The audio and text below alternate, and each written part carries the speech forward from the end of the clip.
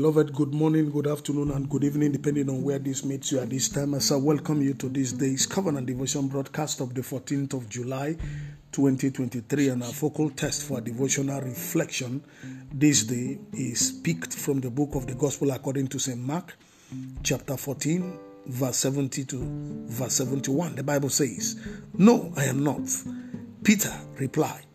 A little while later, some of the people said to Peter, "You certainly are one of them. You are a Galilean." This time, Peter began to curse and swear, "I don't even know the man you are talking about." What a tragedy. What a denial of faith. What a betrayal of the love of God. Many of us who claim to love God, when we come under certain circumstances that are unpalatable and uncomfortable, certain oppressive situations, we tend to deny God. We even deny God. The question here is, why would Peter do this? "Upon this rock I will build my church, and the gate of it shall not prevail." Yet he went ahead to deny him, even after he was warned by the master himself. Can stand here to blame Peter and castigate him, but this scripture is talking about you. In what ways are you still denying Christ? When you are supposed to speak the truth and you keep quiet because you have an interest in the matter. When you are supposed to say no and you say yes. When you are supposed to say yes and you say no.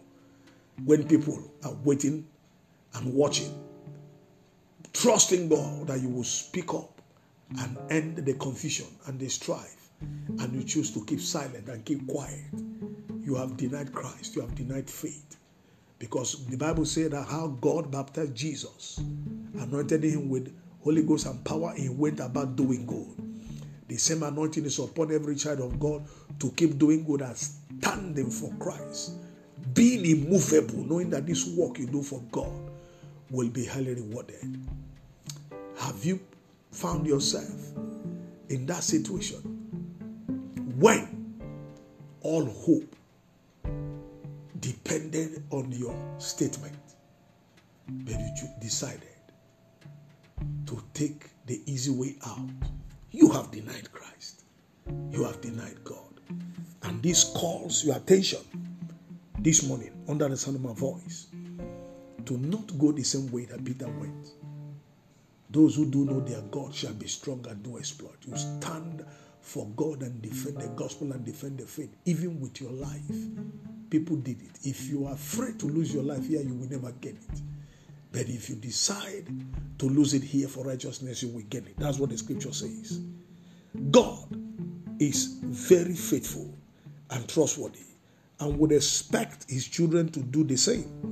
Real children of God stand with him always in spite of all odds. Thus, a true believer will never deny God, no matter the circumstance or oppression.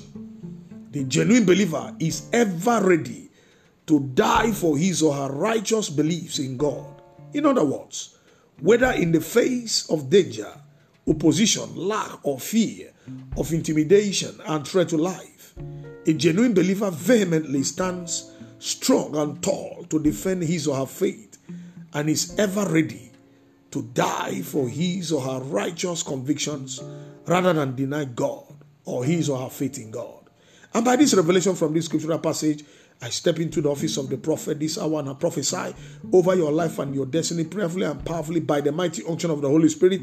May your faith not shipwreck in the face of satanic opposition and threats in the name of Jesus. May you never deny knowing God and your faith in him due to fear and threat to life in the name of Jesus.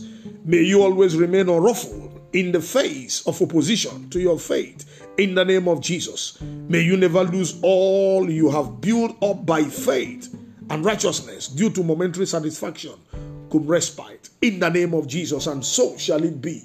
For in Jesus' most wonderful name I've prophesied. Amen. I still remain Darlington Amadi, the lead pastor, New Revelation Baptist Church, number 8 Ashabi Cole Street, Agidingbi, Ikeja, Lagos, Nigeria. Have a wonderful weekend experience and may God continue to depend upon you. Amen. Shalom.